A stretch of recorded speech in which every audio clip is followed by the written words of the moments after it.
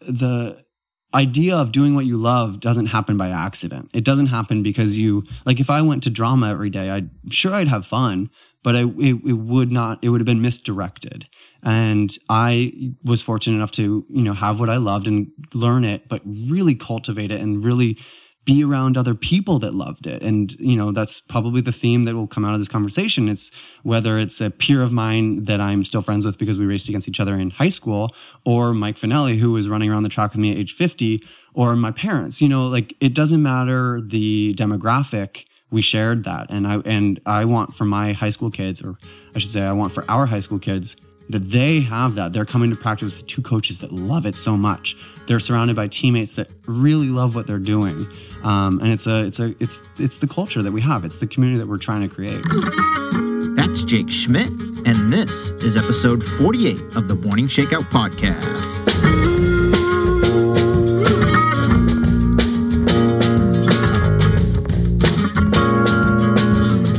What's up, everybody? How's it going? Hope your week is off to a good start.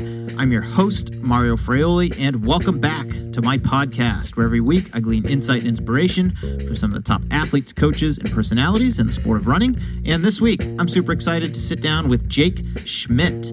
For those of you who don't know, Jake is a 3-time Olympic trials qualifier in the marathon. He was an All-American at the University of Washington, and before that, he was a state cross-country champion here in California, which is really, really hard to do.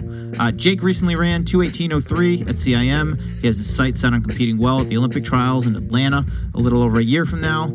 Aside from being a super accomplished athlete, Jake is also a coach. He has been at his alma mater, Redwood High School, for the past 9 years, coaching alongside his mom, Laura, who is also his coach, has been for most of his life. And they've developed one of the top distance programs in California, which we talked quite a bit about. Jake is also the co-founder, alongside with his mom, Laura, of course, of the Thoroughbred Treadmill Studio just north of San Francisco, which is the first treadmill studio on the West Coast. We talked about all those things and a lot more in this conversation, so let's just get right into it with Jake Schmitt.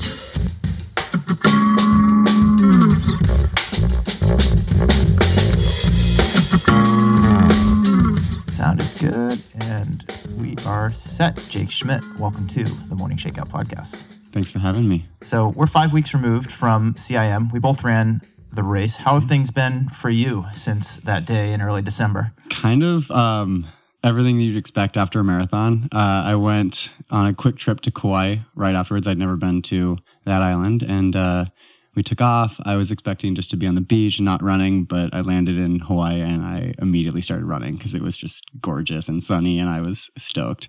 So I did a couple of days of running then promptly got the flu, then took off on vacation, was in Minnesota, took a couple of days off, ran a couple of days, then got my wisdom teeth taken out. So it's been like... packed a lot into the last 5 weeks. Yeah. I'm ready to be back on routine. I'm ready to get excited. I'm doing a workout tomorrow, which I'm finally excited to say. So take me through the race itself. You ran 2:18 and change. You qualified for another Olympic marathon trials. Yeah. Not your personal best, but you got it done. Yeah. Take me through the race. So it kind of starts with the fact that I've only done one other marathon. That was 5 years ago, and it went really well. And it's been... Let me interject here. Yeah. By really well, those of you out there in podcast land, he finished 7th at the U.S. Marathon Championships at Twin Cities. Yeah. At the time, 2:15 and change. Yeah. Carry on. Yeah, thank you. So I had that under my belt, and I felt pretty good about it. And then the subsequent years, I switched careers, which I'm sure we'll talk about. But it's been a few years since I've been competitive running, and this was kind of my rip the Band-Aid off. I'm going to go for it. Everything's lining up. I feel good about my life. I feel good about my routine, and I'm ready to go for it again. And the goal was to get the trials qualifier. The goal is to get the qualifier. And as I started to get fitter and fitter and fitter, I just had to remind myself that because the marathon can be anything. And the goal was get that ticket. Sure enough, I got fitter and I got, aspirations of getting the A standard, which I still think I want to get before the trials in February. But the race was everything I wanted it to be. It was marathon madness. It was like, honestly, it made me fall in love with running and racing all over again. I had a blast. I came through half at exactly What is it? 77:31. And I was like, great, check. Unfortunately, my legs felt great. 67:31. 67:31. Yeah. 2:15 pace. Thank you. Whew, that would have been I was thinking about that. I'm like, that's more my speed. Not that would have been a nice second half. 67:31. And legs felt great. Unfortunately, I had to go to the bathroom. And I spent probably 6 miles trying to figure out what I was going to do. And, in the end, I decided my goal is to qualify for the trials. I have a couple minutes to spare. I can do this. Dove into a porta potty. I don't know if you've experienced this. Sitting in a porta potty, hearing racers racing by you while you're in a porta potty, you can't put words to that. That sounds anxiety inducing to me. I ripped my armbands off. I took my gloves off. I was like, all right, I'm going to come out, ready to go. And then threw up a mile later, just went straight to a 5 flat mile, did the stupid, try to make up time. Exactly. Yeah. Just adrenaline, everything. Then threw up and then started to hit a rough patch. So around miles 18, 19, 20, I started to drop some 530s and 540s.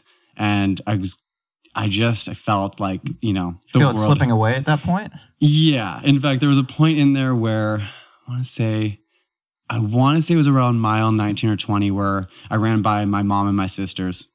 I had my family kind of split into 2 groups and they were alternating between points. And I saw my mom is she's a coach. She's been a coach for 30 years. Pretty damn good coach. She's a great coach. Yes. Which we'll talk about. Yes. She's a phenomenal coach.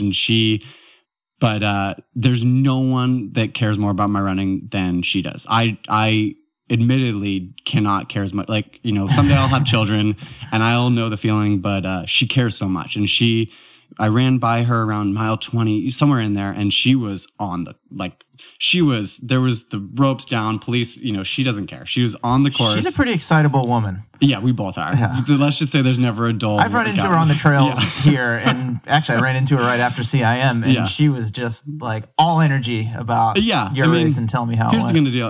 If you're going to do it, love it. And that's kind of been my theme always. But she got right there. She just spoke to me in the way she speaks, very calmly.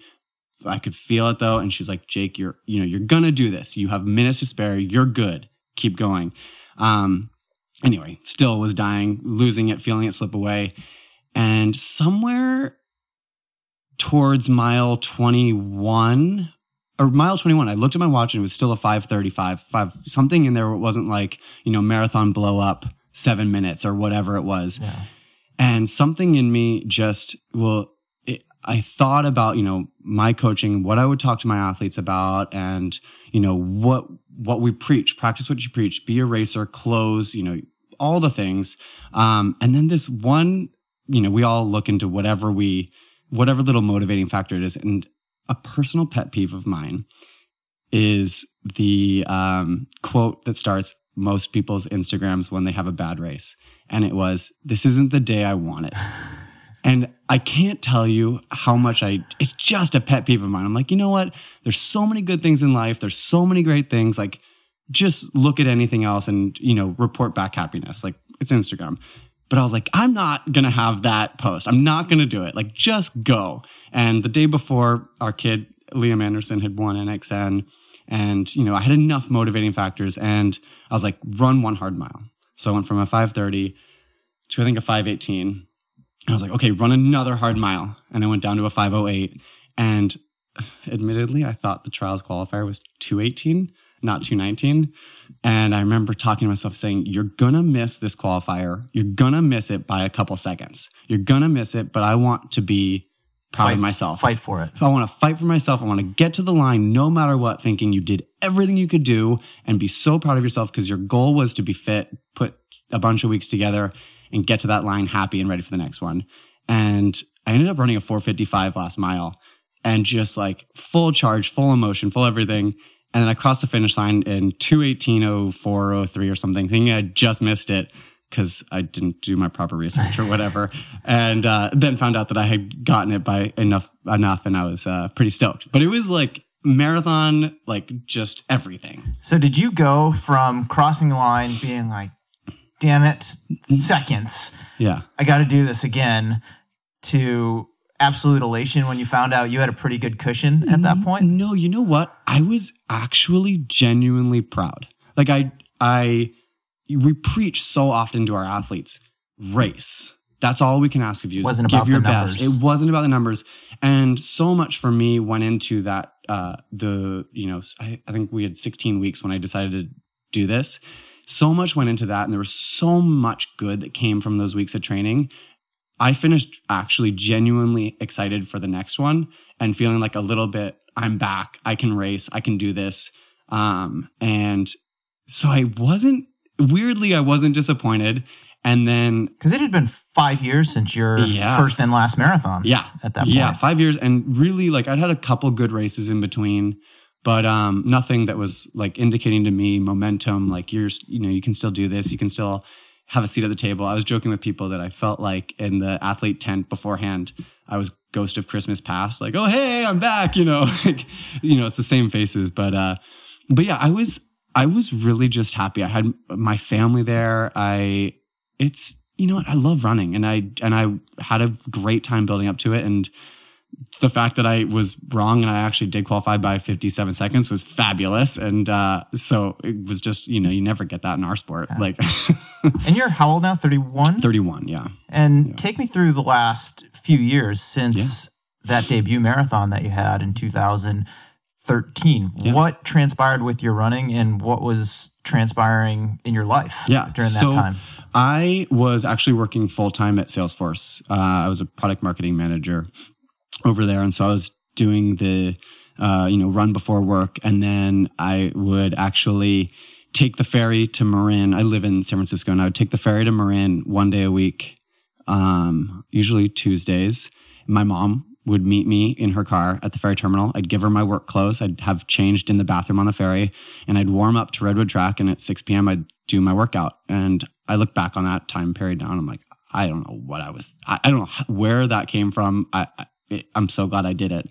And would you just get a ride home from your mom? Yeah. Back to San Francisco? Yeah. Yes. Laura Schmitt is, this will be the theme throughout, but she'll do anything. And, that's why we've had great success with our high school kids. But she'd go to the track. It'd be dark. We'd do our work, and then she'd drive me home. And then I'd do my long runs in the middle of the week, and I would leave everything at work, take my phone, run from downtown San Francisco to, Ross Commons, and my mom would meet me there. And so over the Golden Gate Bridge you go. Yeah, and honestly, is there any better long run for marathon training? Like concrete, hills? Pretty damn good long run. You get a little bit of everything there as well. Even some trail if you want it. Yeah, so I did that, ran, I remember she told me what pace or what time she thought I could run. I looked up the pace and I was like, that's crazy. Are you kidding me? No way. But ran it, and I didn't have the experience that most people have where, you feel the length of the marathon, you feel the just the magnitude or the everything of the marathon. And I finished thinking, wow, it was pretty short, and that felt pretty good. This is your first one? Yeah, it was my first one. And so I just kind of was like, great, good job. And then life took over a little bit. I ended up deciding, I went to a spin class after that marathon. And I'd never been to one before. Just as recovery? Yeah. Curious? Just curious. Like, all right, I'll go check it out. And I remember sitting on a bike going, oh, this is what I should be doing on treadmills. I can do this. I love this. This is amazing. And I quit my job shortly thereafter. I was dead set on it. And so this was the genesis of Thoroughbred. Yeah, this was the genesis of Thoroughbred. And obviously, there was no one I was going to do it with other than my family. We are kind of ride or dies. You guys are a tight crew. And I don't know you that well, but living in Marin and not far from Redwood High, where you and your mom coach, where you went to school, you can, and having been to your treadmill class, like you can see that. Yeah, my parents grew up in Marin.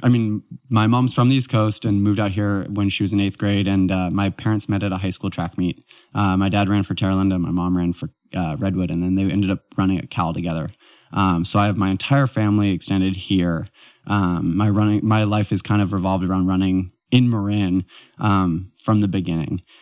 So with that comes a very close, tight-knit family, and everything we do, it involves all 5 of us. And now, my sister's married to a wonderful guy, but he played in the NFL, and he's a complete opposite body type of a Schmitt, but he is in, and he's, he gets it. And same with my boyfriend.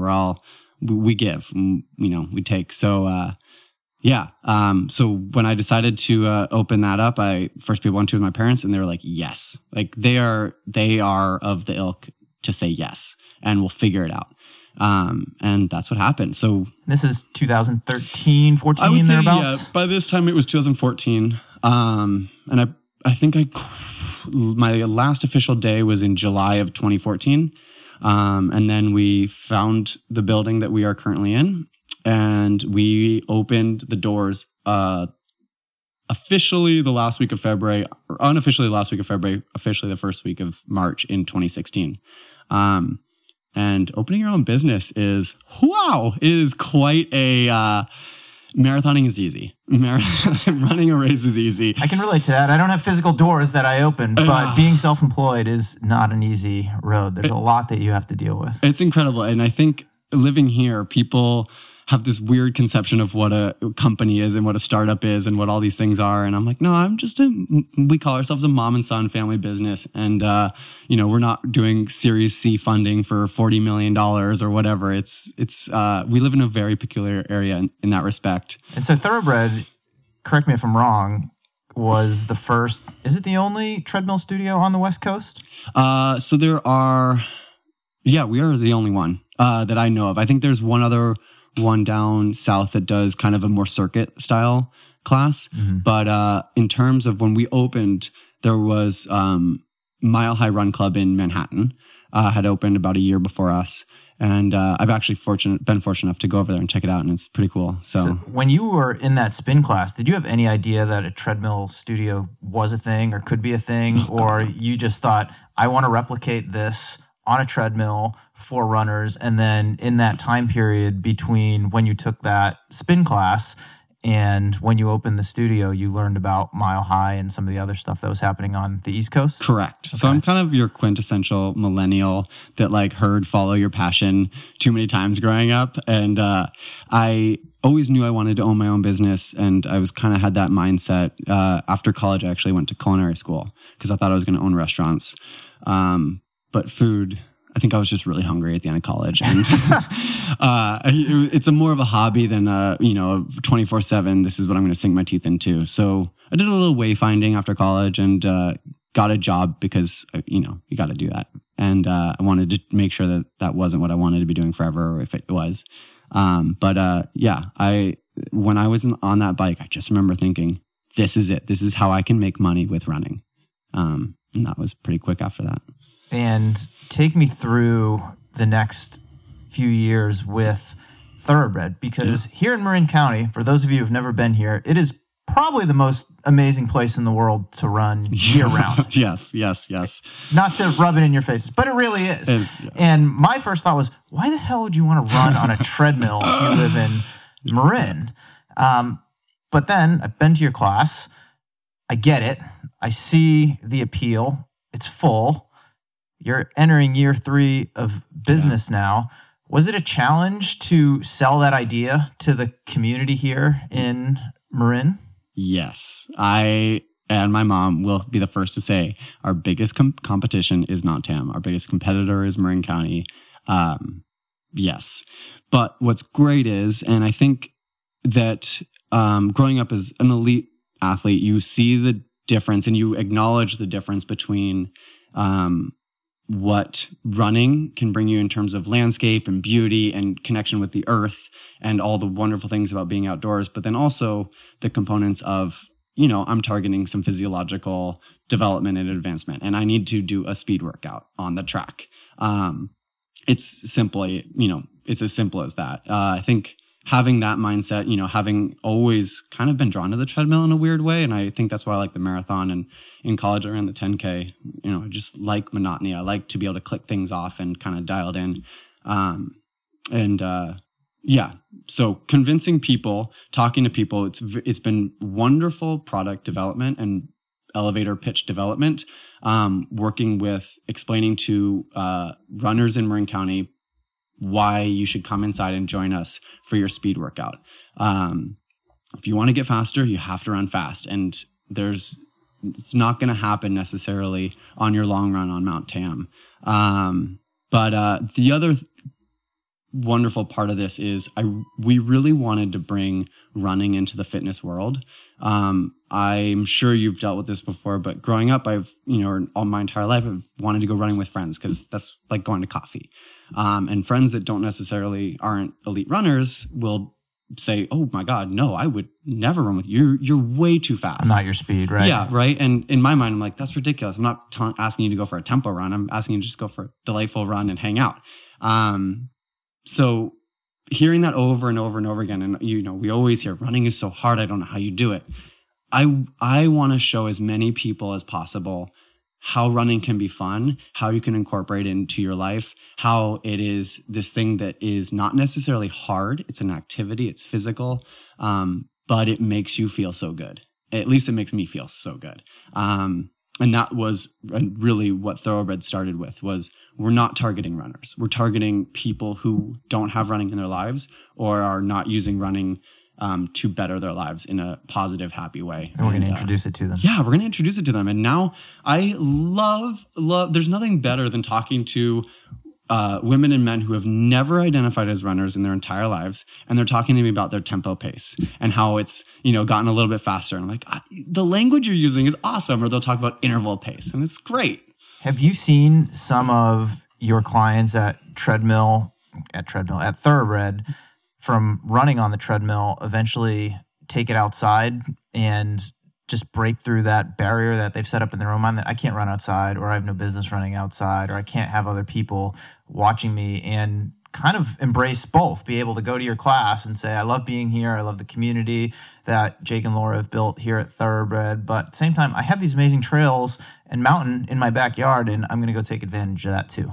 It has been the most wonderful, unexpected result that we've seen. I can't tell you how many people have just fully started crying when they come back to Thoroughbred. And they're like, I have not run in 20 years. I was told I couldn't run. I came here, and they started walking, and then they started jogging, and then they started running, and they'll go out and they come back and they will say off of, recently one of our good friends lives over, good friends through Thoroughbred. I've met, it's incredible how many new friends I have via our business.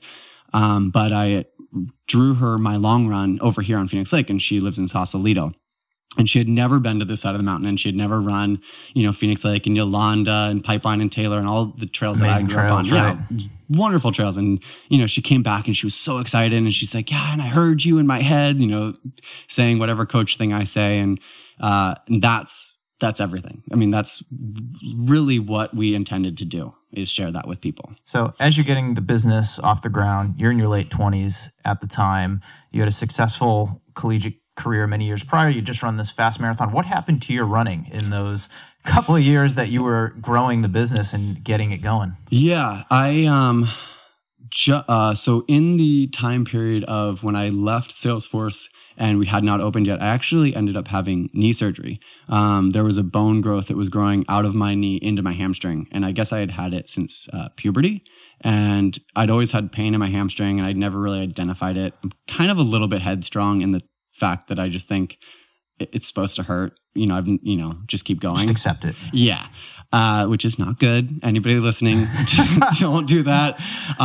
So I ended up having knee surgery in somewhere in between there, and was back running again a little bit before we opened. Because I had, obviously, from the marathon 5 years ago, qualified for the 2016 Olympic trials, and was just not going to be able to get back in time for that in terms of recovery from the surgery.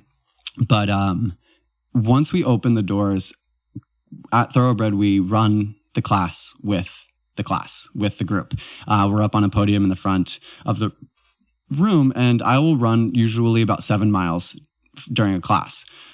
So running became a little haphazard and a little disorganized. I'm a very routine person. I do not like adventure runs. I like track. This is my route. I know how far it is. Yeah. Very calculated. I love the mountain, but I also love routine. And, that's what comes with running fast. But so running became haphazard. I was teaching, maybe 3 classes a day. Classes were, for one person or 2 people, you're getting a business off the ground.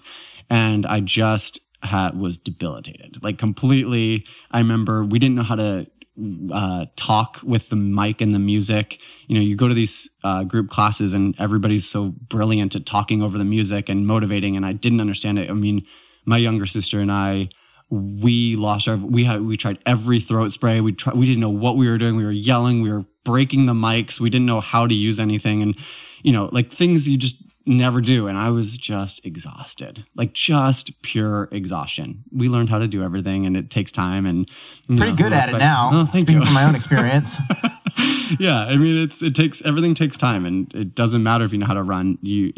Everything takes time. So it took a while for me to kind of get my groove back and to figure out how to get my schedule down to a point where I can now leave the studio and feel comfortable with it and go do a workout. I think my biggest barrier to successful post-collegiate running has always been the fact that it is inherently selfish.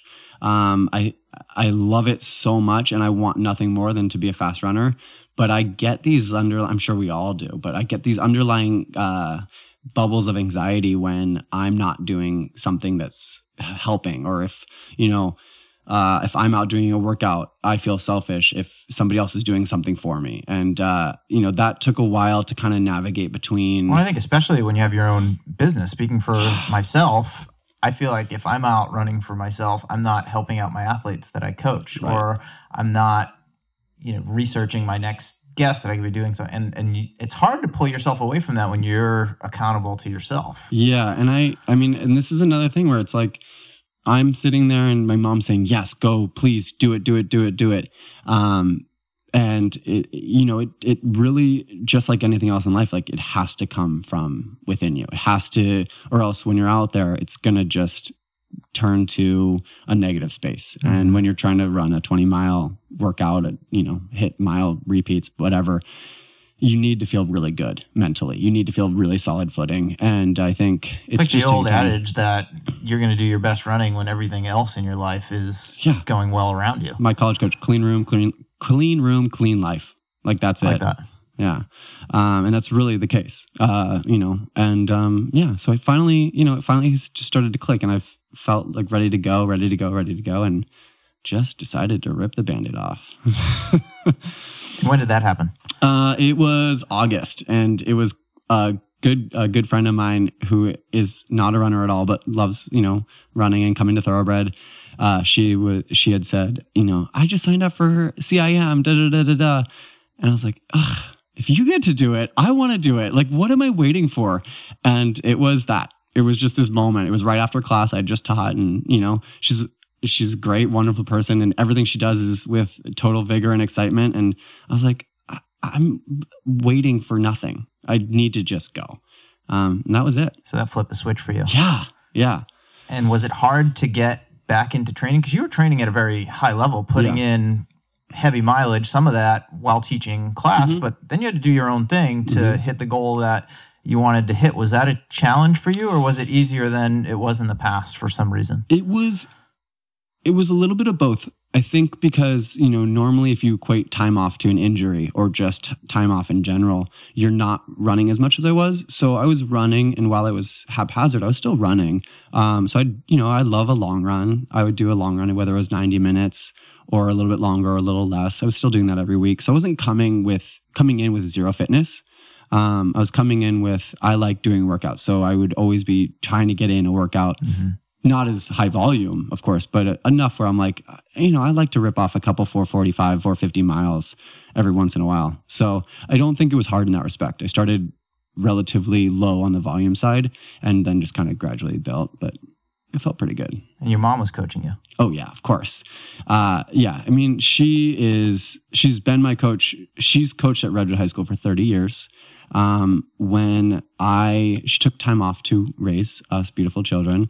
But when I was back in high school, she was just the track coach, and she was really happy to have someone else be my cross country coach so that I had, just a a normal, different perspective, different type of Sure. coach-athlete relationship, so I could experience that, because obviously she wasn't going to go with me to college.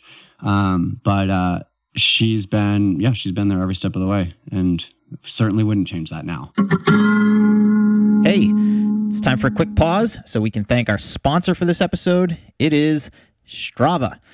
Now, if you've been following me long enough, you know that I love Strava. I'm an avid user. I've been on the platform for 5 years. You can check out my training if you want, but you should check out their new podcast. It's called Athletes Unfiltered, and it is a collection of inspiring stories from the Strava community, told by the runners and cyclists who live them. You'll hear from a runner who loses his sight and discovers a new community, a drummer who passes up the after party so he can get up early to ride bikes with his fans and connect in a way that he never could from on stage, a mountain biker who watched the trails that he loves burst into flames, and then he created an app to help rally his community around rebuilding them. And along the way, they'll tackle some of the big, scary questions that every athlete has to find answers to, like, why am I doing this? Am I getting too old? Will I ever run again? And no, that's not just me asking these questions to myself out loud, but the answers these athletes give might help you find some of your own. I recommend giving the Athletes Unfiltered podcast a listen. You can subscribe to it wherever you consume your audio content. That's Apple Podcasts, Stitcher, Spotify, Google Podcasts. All the platforms should have it. They also have a landing page at blog.strava.com/podcast that has links to every episode they've posted so far. I highly recommend checking it out. I've enjoyed the first couple episodes so far. I look forward to listening to the wide range of athlete stories that they have in store and will be rolling out over the next several months. And that's it. My thanks to Strava for their support of the Morning Shakeout podcast. Now let's get back to the show. As you mentioned, you come from a running family. Both your mom and your dad were great high school runners. Both ran collegiately a little bit afterward. And then as you were growing up, you were around it 'cause your mom was coaching. I remember reading somewhere you being like 2 years old, chasing your mom around the track, while she was coaching. But it doesn't sound like you were ever pushed in that direction to run competitively. If anything, your mom held you back and was trying to restrain you from going down that route. I'd love to get some of your thoughts on that as you were growing up, the role that running played in your life and how your parents managed that with you. Yeah, I mean, it really starts with, I can remember, and everybody always asks, what got you into running? And it was this idea that my parents would leave every Saturday and Sunday, come back from work or whatever, but they'd leave off on a run and we'd be sitting at home watching TV, and they'd come back and they would be smiling ear to ear, runners high, endorphins, all the stuff, talking, everything. They feel great. And I'm like, okay, what are they going out and doing? What is that? And I want part of that. And so obviously, you get older and you go for a 400-meter run or a mile run with your parents and you start to feel it. And so that was kind of where it started. But in middle school, you go to the middle school meets and one kid just goes off and runs and happens to be in front of everybody else. I mean, that was fortunately me. It was great. I was, had a little proclivity towards it. And my parents never, ever suggested anything with training. I grew up as a swimmer, so I was fully into, I had my outlet. I had my competitive, whatever outlet. Yeah. And you were building an engine. Yes. And I knew that I liked sports where I got to win. That was it. I hated basketball, baseball, anything where there was a situation where you had to sit down or take a time. Like all that stuff was not for me. I wanted on the swim team, I wanted to be on both the relays, swim as many events as I could. I just was that kid that wanted to go race. And you had control over it. Correct. Whereas in a team sport, you've got to rely on other people. Yeah, that was just not for me. Okay. So I remember the only workout I ever did in middle school was my 8th grade year, there was a county record in the 1200. And in Marin County, in middle school, we run the 600 and the 1200 at our one track meet in the year. And the county record, I think, it had to have been like just over 3:30 because my mom took me out to the track and she said, okay, you have to run 3 laps and they have to be 70 seconds each. And so I ran 3 laps and I have no clue what I ran. I mean, who knows? But I ended up running the exactly that in the race. And so that was my one track workout, one workout before I got to high school. And I never really thought that what I was doing was unique. I mean, I remember going to one of the USATF meets in cross country in 7th grade, and it was so intense that right afterwards, I think I got, second place or whatever. Right after, I was like, Mom, Dad, I never want to come to one of these again. This was, way too intense. The parents were yelling. I remember there was one parent on a walkie-talkie saying into the walkie-talkie, I don't know who this kid is. He's nobody. We don't know who he is. And I was like, oh my God, they're talking about me. So I was done with it. Like, I just couldn't. There was not for me. So we waited until high school. But it was just, fun. Where do you think your competitiveness comes from? Oh, gosh. I don't know. I think because I was able to win races as a little kid, and the feeling of what it feels like to win, that's kind of something that I've always wanted to keep. It's a hard thing to let go of. Yeah. In fact, I had mentioned to you just now that I read Dina Castor's book recently over the winter break. And one of my favorite things to learn from it was that she was a little phenom when she was a little girl. And so often we hear about these careers of kids who, kind of blossom in high school and then they're done. But she really figured out how to keep that little nugget of what winning felt like and take it through her entire career. And I think that winning is, while it's maybe a little negative to say that's what you like to do, that's really what we're all in it for. And if you can figure out how to keep doing it, I mean, it just feels really good. And it can be positive. Yeah, and I think in some of those situations, using Dina as an example, it doesn't really leave you, and you can channel it to other areas of your life, and that's not a negative thing if you're letting that drive you to become your best. Yeah, I mean, it's awesome. I think, it's something that can evolve, and it can grow into other places of your life. Winning can be, you're treating people in a wonderful way and you're creating wonderful relationships because that feeling, that whatever, intangible thing that is running through your body is, you get it different avenues of your life fulfill that in a different way. Great relationships, doing well in school, being a successful business person. Those are all related. And it's just to chase that. What's it like to be coached by your mom? It's fantastic. There's no one that knows you better. I think that I actually do have a unique mom who is able to separate, not now because now we're together 24/7, but when I was growing up, she was really able, both my parents were really well adept at separating what happened on the track with who I was their child, with what I wanted. And I think the most wonderful display of that was when I went to college, I actually went to Cal first, and that's where both my parents ran. And they watched as I kind of struggled, didn't really hit my stride, was kind of getting left behind. And they didn't say anything. They were happy. Everything was great. Life's good. We're pretty easygoing people. And the day I came home and said I wanted to transfer, it was kind of like the first time I took control of my running in terms of like, this is the direction I want to take it. This is what I'm going to do. And they didn't blink an eye. They're like, oh, okay, great. Let's figure it out. Let's get it going. And later on, I found out that they were both, watching and concerned. I mean, I'm starting to run slower and I'm not clearly looking like I'm having a good time. So what's going on? But they didn't bat an eye. They didn't let me know that they were concerned. And, yeah, they have a wonderful, wonderful way of separating from that. That's a fine line between giving you the guidance that you need as you're young and coming up and learning this thing, and obviously they have expertise in it, to letting you figure some things out for yourself and failing and making mistakes and learning how to problem solve so that, you can move forward. I think that's a tricky balance. It is a really tricky balance, and I'm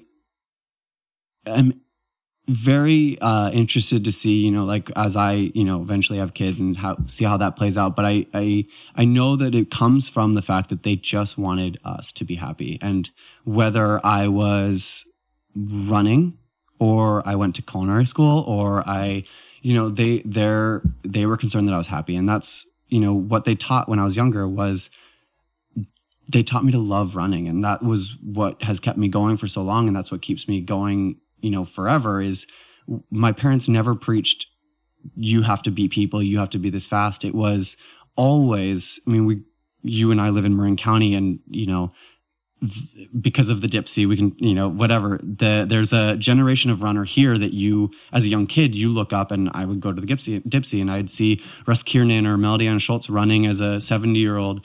And that's what I always wanted to do. I always said I wanted to be running as an old man on the mountain. That was my running goal.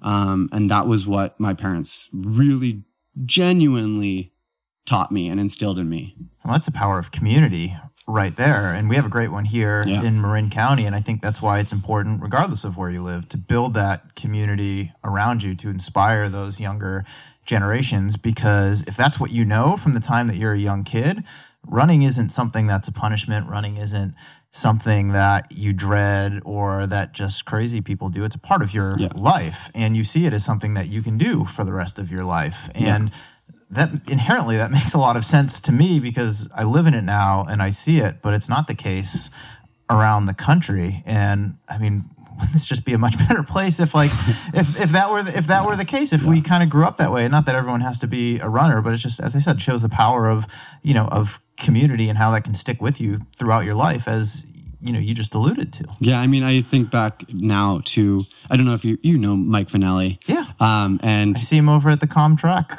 all the time. And recently I was just telling someone this, when it was the summer going into 7th grade, I wanted to break 5 in the mile. And he was turning 50 and he wanted to break 5 in the mile as a 50-year-old. And so we spent the summer going to the Tamalpa track meets, and I would show up. And my mom had said, hey, or my dad, whoever, had said, he's going to run exactly what you need to do. Just follow Mike. And I just think back to the visual of a little 13-year-old boy and a 50-year-old man, battling it out. Both of us wanting the same thing. Both of us loving running. Both of us, I think the first time we came up short, and the second time we came up short, and the third, one of the times he got it and I didn't, because I ended up breaking it at Kezar Track. But I look back on that, and that's what running has always been for me. It's perfectly pictured in that. And that's why I'm sure Thoroughbred was always in my future. And it's me running with, a group of non-runners that are just hooting and hollering and having a blast. And I'm up there, and, there's a huge, in any other arena for running, that never happens. But we are feeding off of each other, and it's a blast. And that's kind of what running is for me. Yeah. And that can happen anywhere. Yeah. I really think it can. Yeah. A lot of things I want to dig into there. Let's go back to CIM. One thing you had said to me was that race itself, and maybe it was even the build-up to that race, has just reinvigorated your running career. And now you've qualified for the trials, so you've got that coming up. You'll run another marathon before then. What was it about that race, or the experience of training for the race, that reinvigorated you and got you excited to take your own running seriously again? Not that you, I guess take it seriously again, because as you said before, it was kind of haphazard for a while. Yeah. I think there's a lot that goes into it. I've qualified for 3 Olympic trials now, and I have yet to compete in one. I think that part of it is, there was a motivation for me where my boyfriend and I have been together now for 3 years, and he has never really seen me compete at a super high level. And I think that there was a driving force that I was going to go. My family unit is growing and my life has changed, and I have this wonderful, wonderful life now. Everything just feels great. And I wanted to have that be there with him, and I wanted to have pictures of our family together. And I want that to be part of my story as I go forward. I think that sometimes it's just timing. It's just, you get that little spark, and then your body starts to respond, and the motivation, the build, it keeps evolving and growing. Sometimes we think we're ready and we hit a little niggle and we have to stop, and the fire gets pushed down. But this time it really just kind of steamrolled and it snowballed, and everything was awesome. And it just feels, it feels good. Yeah. This is great. I know very well because I'm 5 years older than you, but I was in the same boat. And it was something about this year, not just CIM, because I did Boston earlier this year. And that's where I was experiencing that, where, I ran at a high level in high school and college, ran at kind of a high level in like my early 20s when I got out of school. And like, I've never stopped running, but I've always had other things that took priority or caused me to deprioritize my own training. And it wasn't until the build up to Boston this year I said, okay, I'm going to put the oxygen mask on first, as they say, and take care of myself, and then take care of everyone else. And that flip in mindset, one, was huge, but two, just being able to feed off the energy of everyone else who was either training for the same race or supporting me, or that I could share the experience with, like, just catapulted me to a place that I haven't been in like 15 years. Yeah. And it's crazy how that happens. It's amazing. And I would say also, though, something that's always kept the fire burning in me to be competitive is our high school athletes. We have been so fortunate over the past, I've been coaching now for 9 years, and over the course of 9 years, we've had some incredible athletes. And I love watching them race. I love coaching them. I love everything about it, and watching them compete and take it so seriously. Our team, our athletes, the ones who rise to the top, the ones who are, the leaders of our team, they take it so seriously. It's awesome. And that has always inspired me. And I'm sure that's why I kept doing my long runs and kept doing workouts and kept trying to restart it and kept going. It's fun to go to practice. And, I was able to do a couple workouts with our kids this year where we lined it up right and, we made it work. And that's so fun. Who gets to do that with a bunch of high school kids? And Redwood is one of the best high school programs in the country, I would say. You just had Liam Gallagher, Anderson. Liam Gallagher's the guy from Oasis, I think. Liam Anderson, I don't know why that came to mind. But Liam Anderson won NXN. He's national champion. Your mom's been coaching at the school for 30 years, and there's been tremendous runners, including yourself. You were a California state champion in high school and went on to run in college, who have gone through the program. So, as you said, you have people who are taking it seriously and are putting up incredible results. But you've also done an incredible job of not letting running overrule their lives, or training them at such a level that by the time they leave high school, they're completely fried and are either injured all through college or just want nothing to do with the sport. So let's dig into that next from a coaching standpoint. Speaking for you and your mom, so you've obviously learned quite a bit from her. How do you ride that fine line of taking the sport seriously as a high schooler, but not overtraining someone and burning them out on the sport? I think it's a lot of restraint. Right now, we're seeing the fruit of one boy's 4 years of labor, and it's awesome. But I think the most important thing and an intangible thing is to teach the love of running. Just like it's, it was my goal, and I can go back and see high school articles of me in high school, and I'm quoted as saying, my goal is to be an old man running on the mountain.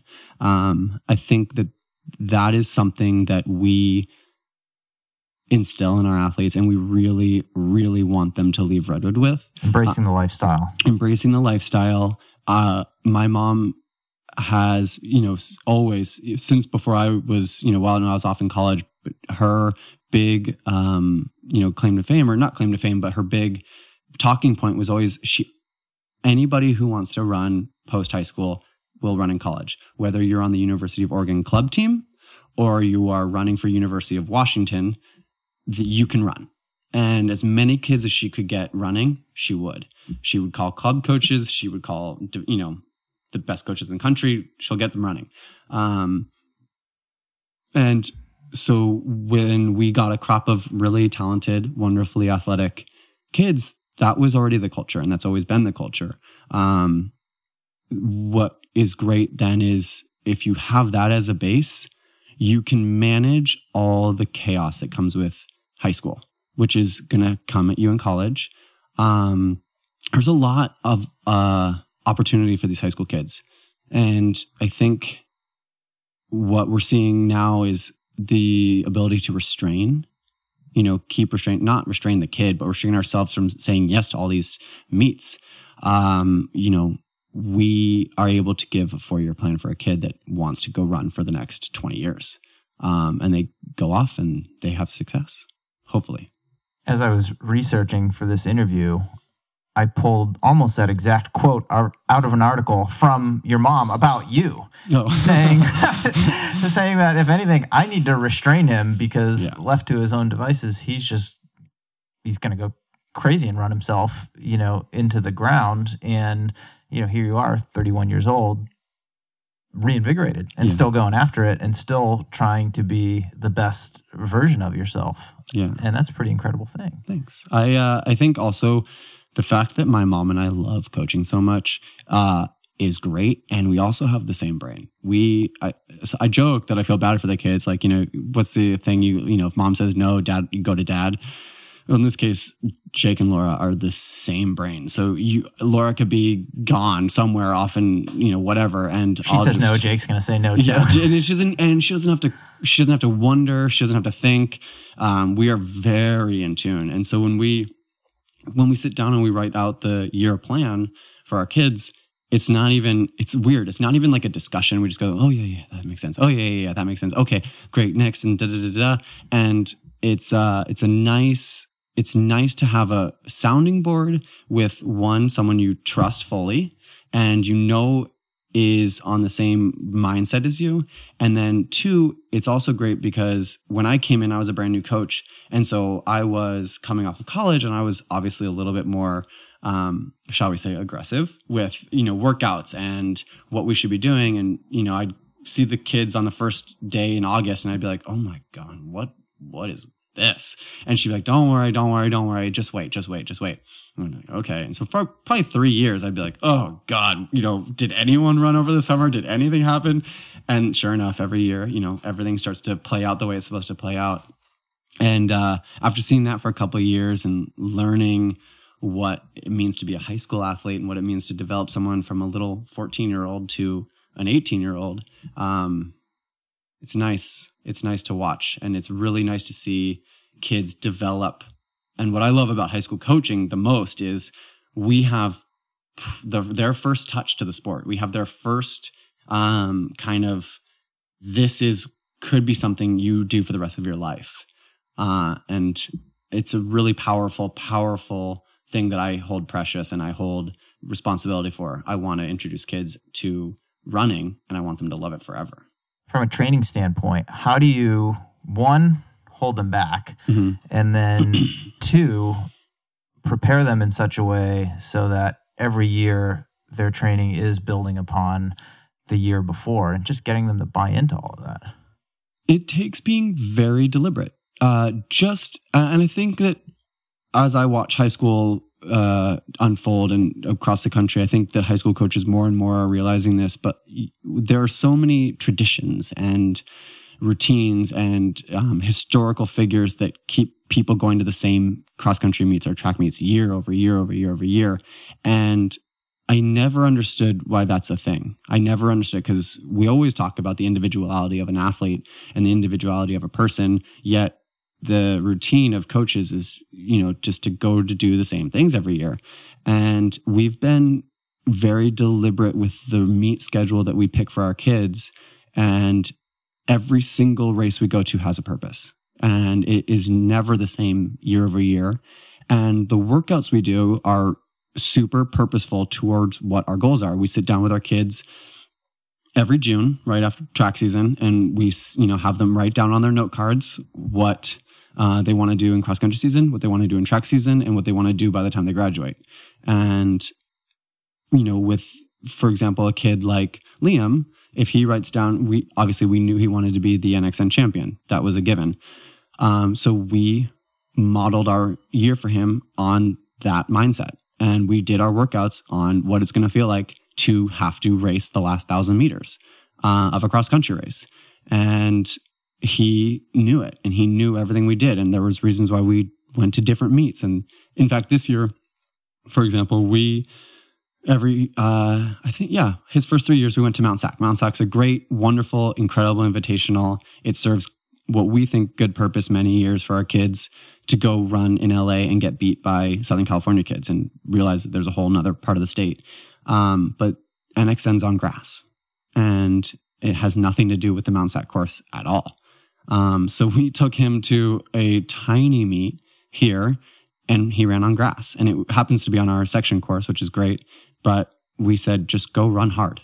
Like no tactics, no nothing. Go run hard on grass, because that's what you're going to have to do. And it was purposeful. And he didn't even question that his senior year, he wasn't going to go to Mount Sac, and get glory and all this stuff. He's a special kid, but he knew there was purpose for it. And our boys team, similarly, we're trying to get them to run as well as possible at state. And, we had reasons for them. We wanted them to be in the front of a meet running together as a unit.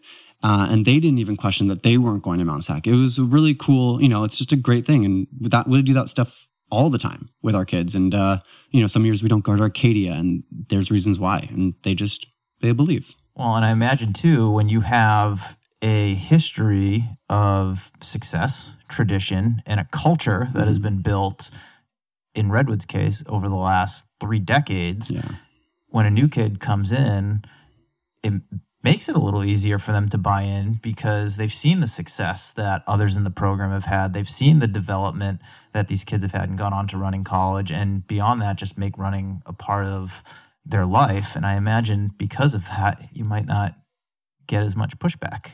Yeah, we have it pretty easy. And that's a lot in part because Laura's put in many, many, many years of setting the culture. And, there are years where we are not good. And that is what it is, because for everybody else who's not in Marin County, for many years, soccer used to be in the fall for boys and in the spring for girls. And our track team and cross-country team suffered greatly because our rule was you had to come to practice 5 days a week and 6 if you're on varsity for Saturdays. And there was never a question as to whether you could do both soccer and track and field. Good example of this, Steve Sidaro. He started running his junior year. Every year he came out he was a year behind me actually at Redwood. Every year he came out to the track and cross country and said, hey, my name's Steve. I really want to run. I can come 3 days a week. I have soccer. And my mom said, that's fantastic. Can't wait to have you when you decide to be a runner and when you decide to come out. We are here in the fall and we are here in the spring. It's going to be awesome. And he came out every year. And then finally his junior year, he said, okay, I quit soccer. I want to run. And my mom said, great. He ended up being a NCS champion, his first and only season in cross country. My mom begged to get him into Cal, and he ended up being a Pac-10 steeplechase champion and a sub-4 minute miler. So great example of restraint from Laura's part, but she believes in the culture of the program, and she believes, it's so obvious. You would never say, a kid who plays basketball would never say to his coach or her coach, thank you so much. I'm really excited to be on varsity, but I actually have da-da-da-da-da, and I'm going to miss practice twice a week. That's just, it's never been the culture of those sports. But for some reason, we expect 80%. And my mom's never had that as a threshold. It's always been, if you're on the team, you're on the team. Respect what you're doing, respect your teammates. And because of that, the kids, they know right away. We have tryouts for our cross-country team every year. And, that was novel a couple of years ago, but now it's the culture. I think those are some great takeaways. There are many high school coaches who listen to this podcast. Hi. I think they can learn a lot from the examples that you and your mom have set at Redwood and apply to their own programs, because I think there is a lot of confusion out there amongst athletes, coaches, and parents about how should you approach the sport in high school, especially when you have some talented kids and there's maybe a scholarship dangling in front of them or, whatever it may be. And just bringing it back to the fact that, hey, this should be an enjoyable pursuit for your kid. It should be something that they want to be a part of, not just now, but hopefully beyond this. And, yes, we can push them and train them hard and help them realize their potential. But when they leave here, they're still only 18. So we don't want to burn them out before they get to the next stage of their life. And I say, and I argue, and my mom will say the same thing because same brain happens. But high school is a development point for everyone. And I say way before you get to the point of a scholarship or way before you get to the point of you're a good athlete, you're learning and you're creating your life. And you are, for the first time in your life, you're 15, 16 years old, you're figuring out how to prioritize your time. You're in X AP classes, you maybe have a job, you have other commitments, and you have this block of time that you're giving yourself every single day after school. And so for our kids who are not buying in and they're not enjoying it, and they come every day and they have shin splints, so they come every day and they have something else, and it's clear that they're not getting from it the fulfillment that we want them to get. We often are having the same conversation and we're saying, hey, you seem to really actually love doing this other thing. You're taking away from that thing. And we want you to be spending your time appropriately. You're learning a life skill. You're learning how to value your free time and your drive. Don't be putting it over here just because you're told that's what you're supposed to be doing. And that way we have a very small cross-country team and track team for the amount of talent we get. And that's because we're keeping it to the kids who want to be there and are valuing their time. I mean, the idea of doing what you love doesn't happen by accident. It doesn't happen because if I went to drama every day, I'd have fun, but it would have been misdirected. And I was fortunate enough to, have what I loved and learn it, but really cultivate it and really be around other people that loved it. And, that's probably the theme that will come out of this conversation. It's whether it's a peer of mine that I'm still friends with because we raced against each other in high school, or Mike Finelli, who was running around the track with me at age 50, or my parents, it doesn't matter the demographic. We shared that. And I want for my high school kids, or I should say, I want for our high school kids, that they have that. They're coming to practice with two coaches that love it so much. They're surrounded by teammates that really love what they're doing. And it's the culture that we have. It's the community that we're trying to create. I think that is an awesome takeaway. I don't want to end the conversation just yet. Let's bring it back to you. Mm-hmm. You're 31 now, just qualified for the trials. Mm-hmm. Goal is to get to the start line. You haven't done that yet in the 3 times that you've qualified for the trials. Yeah. On some level, you still want to be that old man running on the mountain many years from now, but coming off of CIM with the momentum that you have, still being at an age where you can get faster and you can still compete at a high level. What would you like to accomplish for yourself as an athlete in the next, certainly year leading up to the trials and maybe even beyond that? I definitely want to get the A standard. I want to break 2:15. I don't know how at this point in my career I can still have a little bit of a blind eye to important facts. Something that we always tell our high school kids is you're not allowed to go on the internet. Do not ever type in www.letsrun.com ever. Do not ever type in, when I was in high school, the rules, no die stat, because you don't let that even come near your brain. And I think that wonderfully, a perfect execution of that, or perfect image of that, was when I was racing and I thought the trials qualifier was a minute faster than it was. Had I known that it was 2:19, maybe I would have a little bit led into that experience. So yeah, I go back to that saying that, but when I ran 2:15.09, I didn't know that the A standard was 2:15 flat, and I should have, but I really want to get that. So I would like to go do that. I think I'm going to run Grandma's in June. Okay. That'd be great. It's in Minnesota. I love Minnesota. It'll be really fun. So I want to do that.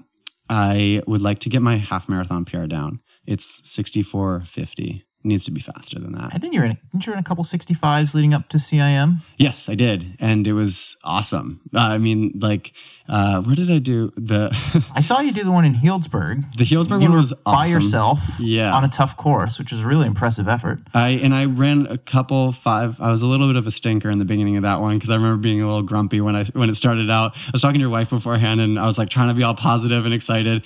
And then the gun went off and I was like, ugh, it's cold. I'm by myself, like, like totally leaning into all the bad things. And I ended up seeing one of our good friends that's a coach at Maria Correa High School. He was doing a water station. And just seeing him made me so excited. I gave him a high five. And then I think I started throwing down some like 445 miles. It was right before I saw you. I was like, okay, let's go. Let's turn it on. So that one was fun. The funniest one, though, was I ran San Jose half, and I've never done that one before. And I actually, before San Jose, I'd only run half marathons that I'd won by a significant amount. So I'd never done a competitive one. I did the New Haven 20K right out of college. So that was, essentially competitive half, same time. U.S. championship at the time? Yeah. Okay. Yeah. And so that was great, but at this point it's like eons ago. So I was at Clovis Invitational the day before in Fresno, running around coaching, drove to San Jose, woke up the next morning, so cranky. It's fine. My mom came, she ran too, probably in solidarity, probably to be like, look, we can do this. It's fine. I was at the meet yesterday with you. It's okay. Your hamstrings are fine. Everything's okay. Running around and coaching 5Ks is totally normal the day before a race. But the gun went off and I think like 20 guys went in front of me and I started going, oh my God, what am I doing? Why am I racing CIM?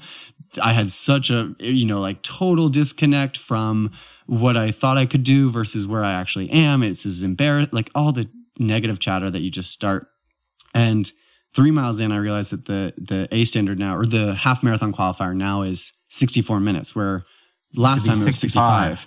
And so quickly I calmed myself because I did not want to run 63 minutes that day. And I realized that a bunch of guys were going to go do that and that probably that wasn't going to happen. So I figured the field would start coming back, and they did. And it was like the best lesson ever in just relaxing and doing what you need to do. Cause I ended up like just grabbing a couple guys. And that was probably the biggest turning point in like, oh, I'm going to go do CIM, and I'm still a racer. I'm still competitive. Because I can catch people and I can, hawk them down, and that's fun. So having that experience makes me want to run a fast half marathon. I really would like to do well at the trials. I don't know what that means yet. I'll have to wait and see what fitness does. But I also want to run Boston or New York, both if I have the luxury to. But I want to do one of the big ones, and I want to feel what it feels like when everybody talks about it. And I want to do it when I'm running fast. You gotta. Yeah, right? Boston's my favorite race. I grew up Yeah. outside of Boston, so it's always held a special place in my heart. And I just did it this past year in the epic rainy conditions, and it's something I'll never forget. And I've never run New York, and I have very few road marathons that I still want to race, not just run. And I feel like I owe it to myself to give New York a shot and see what that's like. So I would advise you at some point, maybe after the trials, stay with it for a little bit longer.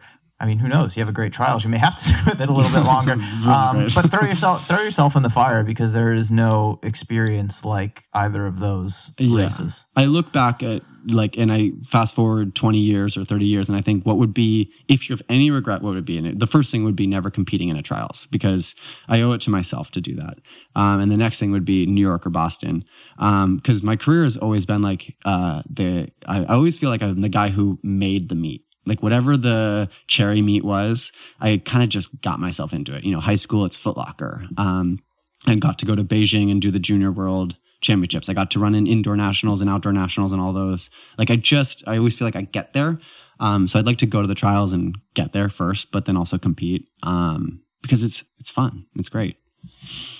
Beyond your own running, what else do you hope the rest of your life holds? You had mentioned that it's really good right now. Yeah. And things are great and you're really happy and you have running goals that you still want to chase. But what else does Jake Schmitt want to do? First of all, I want to say that it's a luxury to be able to say life is good. Like life's good. And when life's good, that's great. And hold on to it and just kind of take that moment. There was one time in college when I saw a sports psychologist, and one of the, he had a couple of great things that stuck with me, but one of them was kind of this like law of increasing your average, improving your average versus, if you get out on the track and every time you go on the track, you want a PR. Well, obviously you're going to fail more times than you're going to succeed. But if your goal is to progress and build and improve your average, well, that means subsequently that you're best performance is going to have to get better, and your worst performance is going to have to get better. So I kind of like, when my life just kind of started to click and Thoroughbred feels good and everything feels great and life's good, I realized like, oh, you know what? Like, take this feeling. Just appreciating it. Just appreciate it. And like, let's move forward. And obviously I'm going to be building. We want to open a Thoroughbred in San Francisco because it's far easier to create studio culture in San Francisco.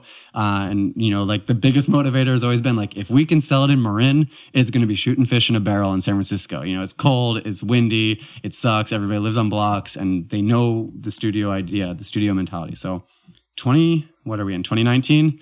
I hope that by the end of this year, we can say something along the lines of, you know, we've cracked ground, we've signed a lease, we've, you know, whatever it is. I hope that Thoroughbred starts to grow. And then, you know, I want to have a family of my own. I want to grow old and I want to be running every day. And I don't know. My life's great. I'm very fortunate at what I have to do once I wake up in the morning. I think, was it yesterday? And this is a Dina Castor thing. I really loved that book. You know, the whole perspective shifting. It was Tuesday morning. So I teach 6 a.m.s on Monday and Thursday. And Tuesday morning, one of my younger sisters teaches at 6 a.m. And Joey, my boyfriend, wanted to go run the class. And he's like, oh, will you come run with me? And I was like, 6 a.m. on the day that I don't have to go? And then I realized what I was saying no to. And it's like, no, this is the whole point. Like, this is everything. So I got up and I was really happy and I had a blast. Like, that's it. That's all. I mean, running fast and living life and just having a great time teaching young kids to love what they do. I love it. Reminds me of Kurt Vonnegut quote, and something along the lines of, I'm paraphrasing, every once in a while you have to sit back and say, if this isn't good, then I don't know what is, and really just appreciate that moment. I totally butchered it, but you can look it up. Something along those lines. It's along those lines. If I had it in front of me, I would read it off, but I don't. And I think what you had just articulated really encapsulates that when life is good, to really appreciate that moment while still thinking about, how am I going to move forward from here? I think that's a great place to wrap up this conversation. Thank you so much. Thank you. It's great. All right. Another episode in the books. Thank you so much for tuning in. If you enjoyed the podcast, you know what I'm about to ask you. I'd love it if you went to Apple Podcasts or wherever it is that you listen to audio content and left a rating and a review. Only takes a few minutes, but helps new listeners to discover the show, and it really means a lot to me. That's 5 stars, just a few words, all you need to do. Those of you who've done so already, thank you very much. Also, big thank you to Strava for sponsoring this episode. If you're looking for a little extra motivation on your next run or bike ride, check out their new Athletes Unfiltered podcast. It's a collection of inspiring stories from the Strava community, told by the runners and cyclists who live them.